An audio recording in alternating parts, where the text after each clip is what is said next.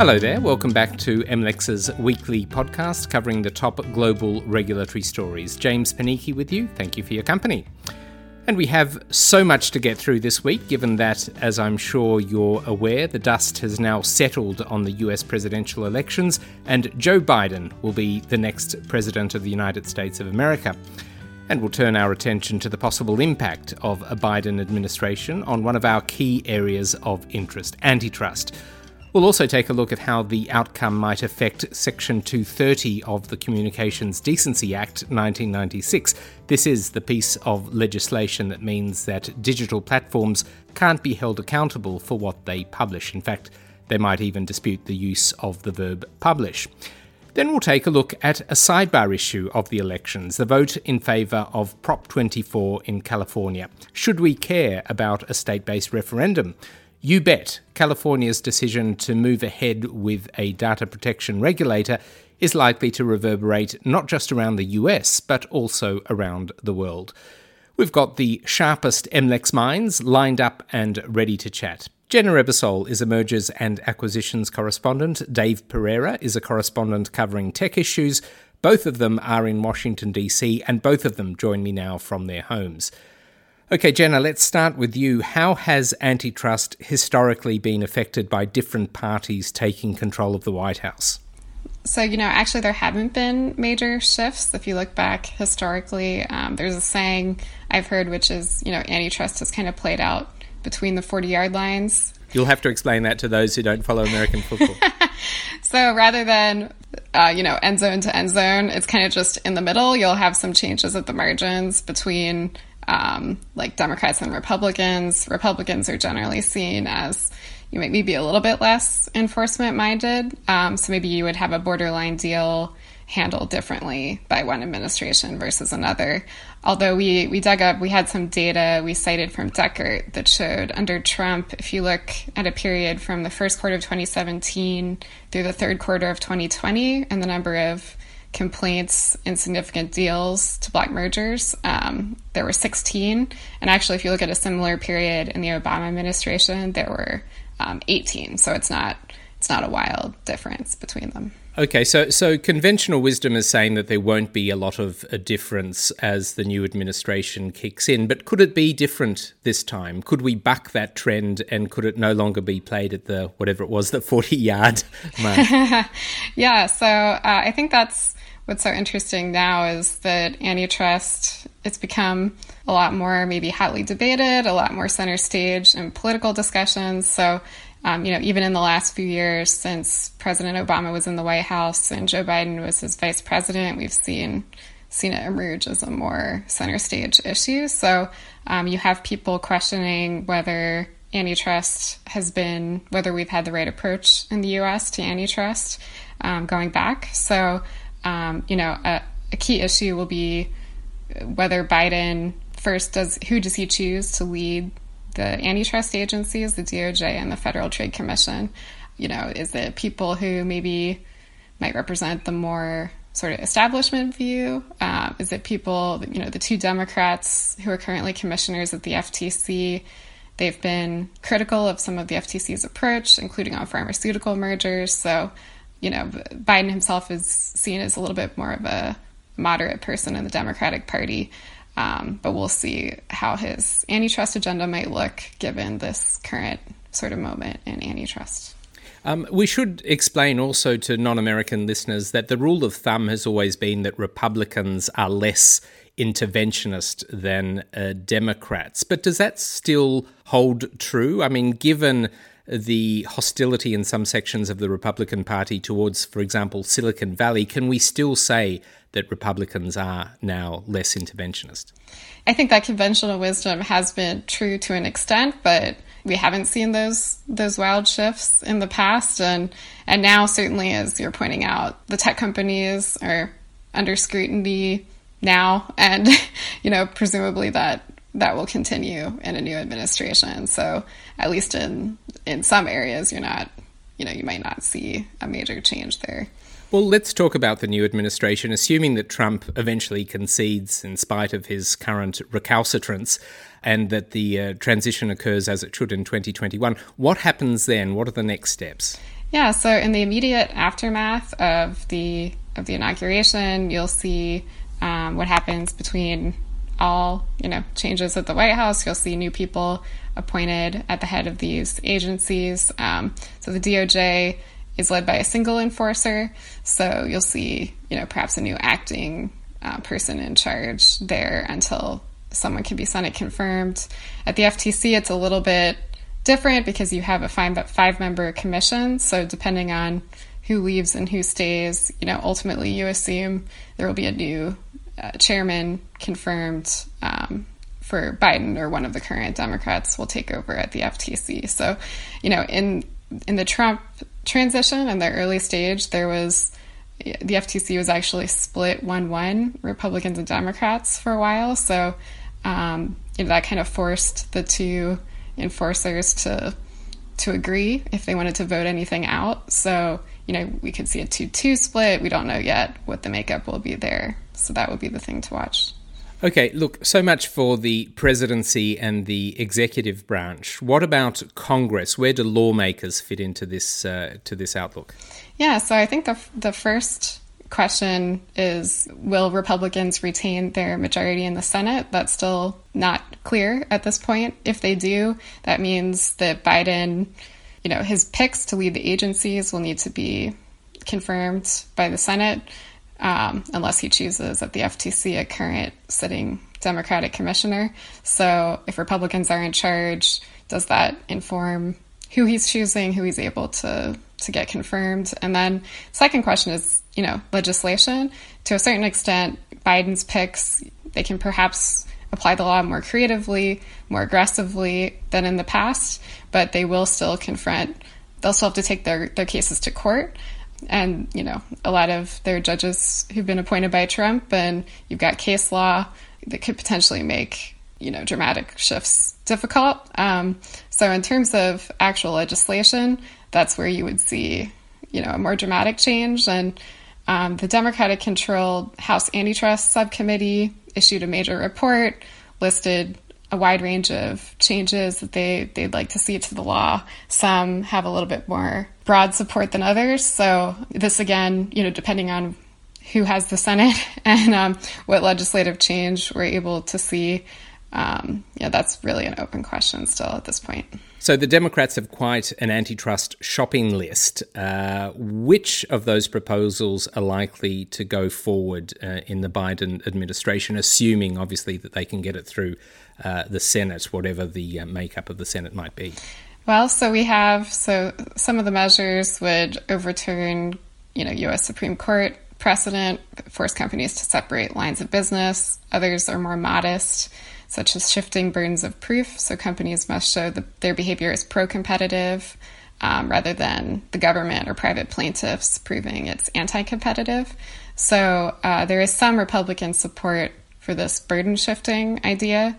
So you might see, some of the things on this list maybe being more likely, depending on how things land in Congress. But the other interesting thing about the report is there's recommendations on changes for big tech merger reviews involving dominant companies. So, presuming that they're anti-competitive, that would, put a disproportionate burden on tech companies compared to other companies trying to merge.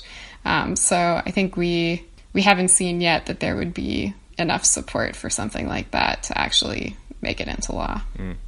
Dave, this is a perfect moment to bring you into the conversation, because one big issue that has come up for debate recently in Congress is the future of Section 230 of the Communications Decency Act 1996. Now, for the benefit of our non-American listeners, remind us, hopefully with an American football analogy, remind us what that piece of legislation is and what it does. I don't follow football. Section 230 is the law that says that websites don't have to assume the liability for content that their users post. So if you're Facebook, if you're Twitter, if you're Google, and you're posting content that your users wrote, that they tweeted, that they put online, even if it's somehow on the other side of the law, unless those websites materially contributed to their development, the websites themselves aren't liable for having kept them online. Tell us what the moderator's dilemma is. What does that expression entail?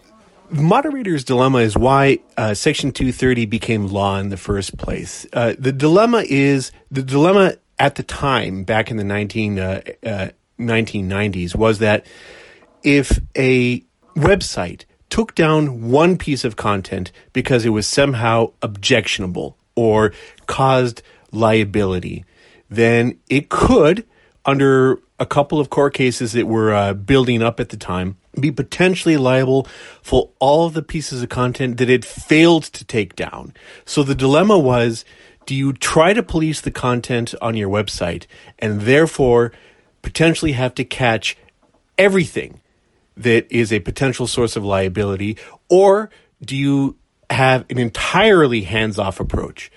And that way, if somebody comes with a lawsuit that says you're liable for having let this content up on your website, your response can be, well, we leave everything up, therefore we have no liability. Section 230 resolved that dilemma by allowing websites blanket immunity, essentially, with a couple of exceptions, for their content moderation decisions.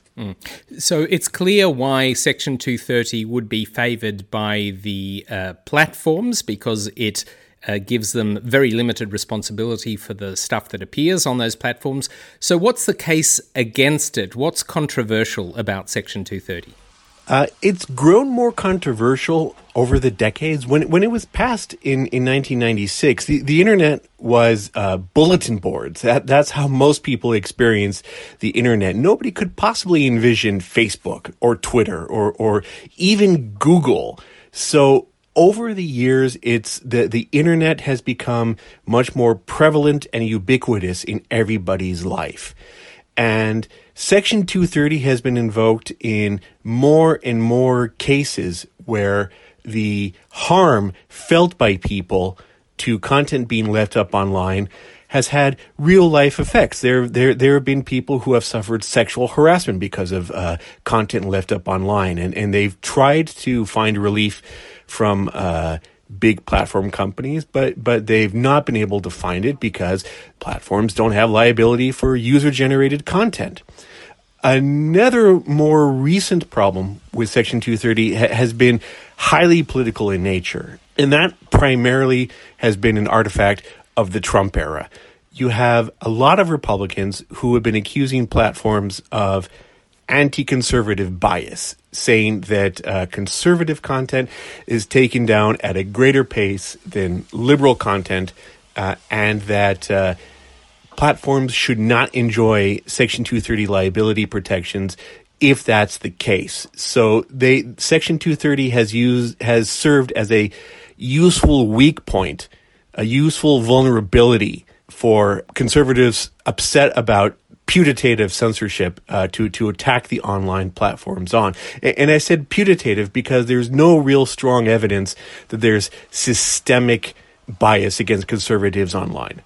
But given those political atmospherics, what are the prospects for Section 230 changing under a Biden administration? They don't disappear to zero because Joe Biden has expressed some reservations about Section 230. In fact, he actually told the New York Times in an editorial board interview that it should be revoked immediately. And his campaign has repeatedly tussled with Facebook. Just earlier this week, there was a deputy press secretary of his that took to Twitter to complain pretty heavily about Facebook. So even though Section 230 criticism recently has been primarily coming from Republicans, the fact that we will now have a Democratic administration doesn't mean that it drops down to zero. One thing I should add, though, is that one of the things the Trump administration did was it put a petition in front of the Federal Communications Commission urging that regulatory body to implement new rules interpreting Section 230. And there was a lot of doubt about whether the Communications Commission which is not known for its involvement in content moderation decisions, had authority. The current FCC General Counsel said, yes, in fact, it does have jurisdiction, and the current chairman has said that he's going to go forward with a rulemaking. That effort is very likely to disappear under a Biden FCC.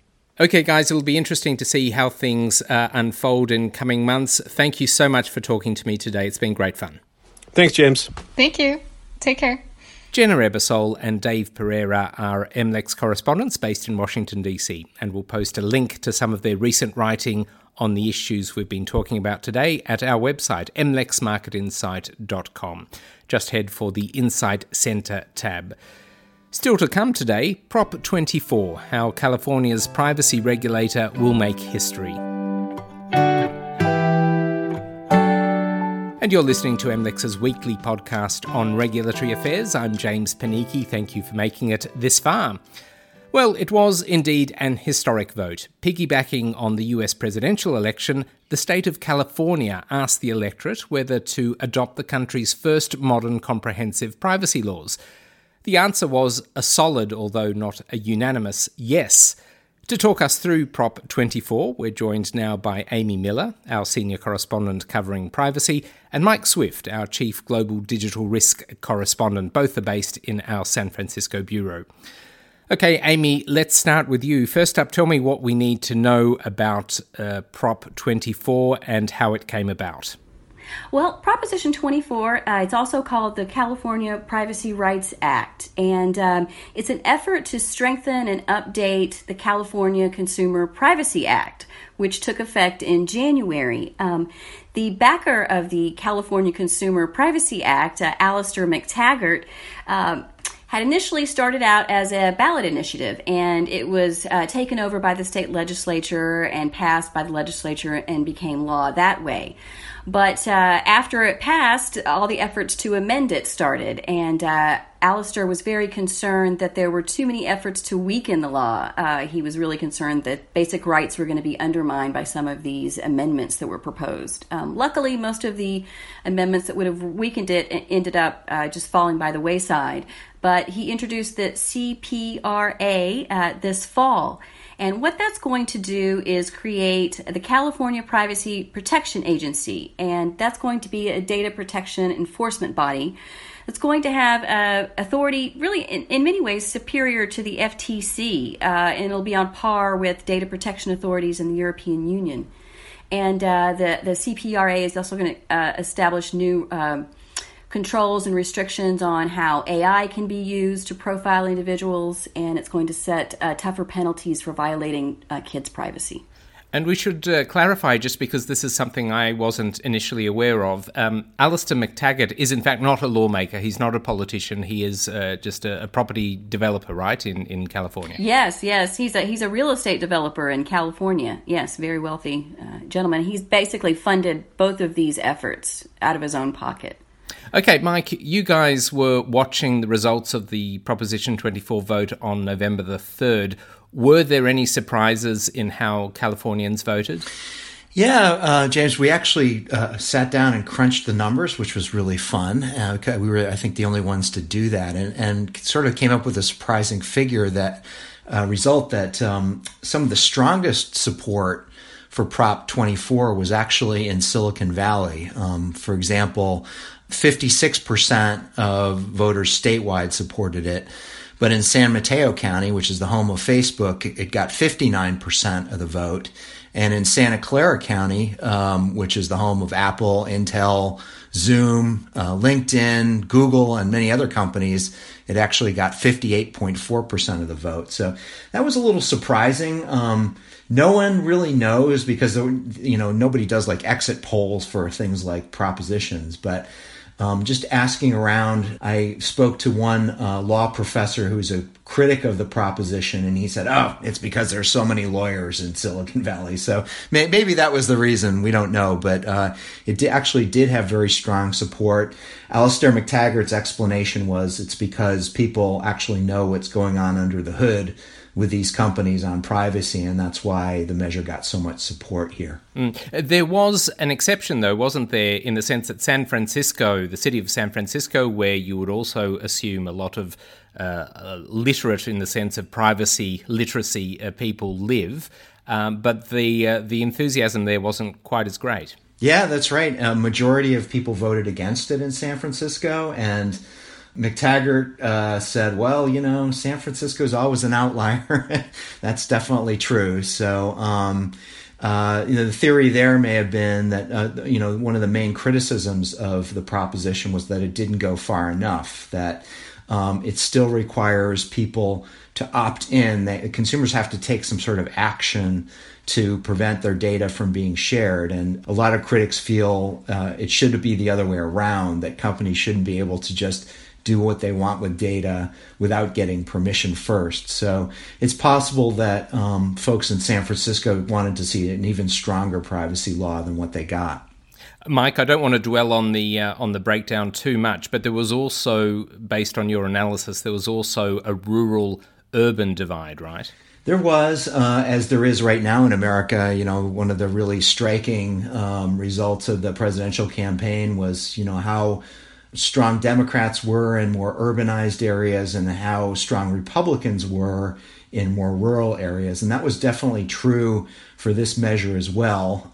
It was very unpopular in some of the more rural parts of the state, places, people outside of California have never heard of, like Modoc County. And we called the chief elected official in Modoc County, and she was like sort of shrugged and said, I don't know why nobody liked it, but it only got like 35% of the vote there. So I guess more regulation is not very popular in rural parts of the United States. Sure. Amy, now that Prop 24 has passed with a convincing, 56+% of the vote, what happens next, and when will the law actually come into effect? The California Attorney General's office can hand over rulemaking authority to the new agency as soon as July 1st, 2021, and then the agency is going to finalize its enforcement guidelines 1 year later. Enforcement's going to begin on January 1st, 2023, and the board members are going to be appointed 90 days after the law takes effect. And the agency is going to be made up of 5 board members appointed by California's governor, along with the California Attorney General and the leaders of the 2 chambers of the California legislature. Okay, so it's not going to happen tomorrow, but there is a clear schedule, as you would say, in place there. Now, Mike, we know that privacy standards in California tend to resonate beyond the Golden State. So is that likely to be the case here? Could there be a national and I suppose potentially even an international ramification to this California Privacy Rights Act? That's what a lot of people think. Remains to be seen. Critics of the law feel like, well, this is going to really galvanize Congress to get off the dime and pass a national privacy law. I mean, the United States is kind of unique, or almost unique, among developed nations in not having a comprehensive national privacy law. And the feeling is among some critics, like industry, that this is a bad law and it should force Congress to step up and pass a law that would preempt this. Whether that actually happens, there's a lot of doubt about that, given how dysfunctional the United States Congress is, and we still don't really know, as we speak today, who's going to be in charge of the United States Senate. So that, we don't know yet. But one really intriguing possibility is that the privacy agency that the new law creates is specifically empowered to work with regulatory agencies across the United States, but also in other countries. So it's possible they could cooperate with the ACCC in Australia or with DPA's data protection authorities in Europe. So they could really become a player in the world privacy scene, and that remains to be seen, but it's certainly a possibility. Now, Amy, you and Mike have written an analysis on how dark patterns could become a significant regulatory issue under the CPRA. Remind us first what dark patterns actually are and why they might be significant. Yeah, dark patterns are the online design used to nudge consumers into giving up their privacy. It's like if they make it hard for you to exercise your rights under the CCPA to click on the do not track. They'll maybe make it difficult for you to get to that place, or they'll make it sound like it's actually undermining your privacy, or they'll do little things to kind of not get you to exercise your privacy rights in ways that you could. So the California Consumer Privacy Act states that any agreement obtained through the use of dark patterns does not constitute consent. But that's kind of a vague, broad definition people are concerned about. So it's going to be up to this new privacy protection agency to clarify and define what dark patterns are actually in practice. And it's something that's been getting a lot more attention. There's been a group of researchers affiliated with Stanford University that have reported on some of these patterns from big companies, media companies like BuzzFeed and the LA Times and Home Depot, like Forever 21 retailers. And then it's also been mentioned something of it's an issue for at least one FTC commissioner, Rohit Chopra, a Democrat. He's mentioned this often. He actually brought it up when the agency announced a $10 million settlement resolving charges that the online children's education company, Age of Learning, had billed thousands of customers for renewed membership without their consent. And he really used that as a chance to kind of shine the spotlight on what Facebook and Google and Microsoft and Uber are doing to kind of undermine privacy rights. So we're expecting some debate on what dark patterns actually are as the agency sets out to define that for companies. Okay, maybe the best way for us to wrap things up here today is to end with a comment from both of you on Prop 24. What do you believe is the most significant aspect of this successful referendum, and what is likely to be its most significant impact? Maybe, Mike, let's start with you. Well, I guess I would say the creation of this new agency, and you can never predict who's going to run these agencies or how effective they will be, but one sort of interesting fact here is with the agency is it's actually going to each year give out grants, which is going to try and for educational grants to try and promote the awareness of privacy and what's happening with your personal data. So, I think it's possible that this agency could be an aggressive enforcer. Certainly, that remains to be seen. But it could also, really sort of change the culture to some degree and make people more aware than they are now of how their data is really being used to make large amounts of money for big companies. And so we'll see if that actually happens. And Amy, what's your take on this? Well, I think Mike is 100% right. And I also think that it is going to liven the discussion in D.C. for a national privacy law. And I think, and people have mentioned this before, I think it's going to raise the standard for what's in a national privacy law. And it might even have people in D.C. talking about a data protection agency that might be needed. So, even though we're not sure what's going to happen in Congress, I think it is at least raising the conversation of what's needed for privacy protection. Amy, Mike, it's been a pleasure as always. Let's catch up again very soon. Thanks, James. Thank you, James. Amy Miller is a senior correspondent covering privacy, and Mike Swift is MLEX's chief global digital risk correspondent. Both are based in San Francisco. And we'll post some of their analysis to the usual place, mlexmarketinsight.com. That's mlexmarketinsight.com. Click on the Insight Center tab. And my superiors urge me to remind you that you can subscribe to MLEX podcasts on iTunes, Spotify, SoundCloud, and Stitcher. And please help us spread the news by recommending us to a friend, or even someone you're not particularly fond of, or leaving a review. And that's it for now. We'll be back in your feed next Friday morning GMT. My name is James Panichi. I'm MLEX's Asia Pacific Senior Editor. Thank you for your company. I'll catch you again next week. Bye for now.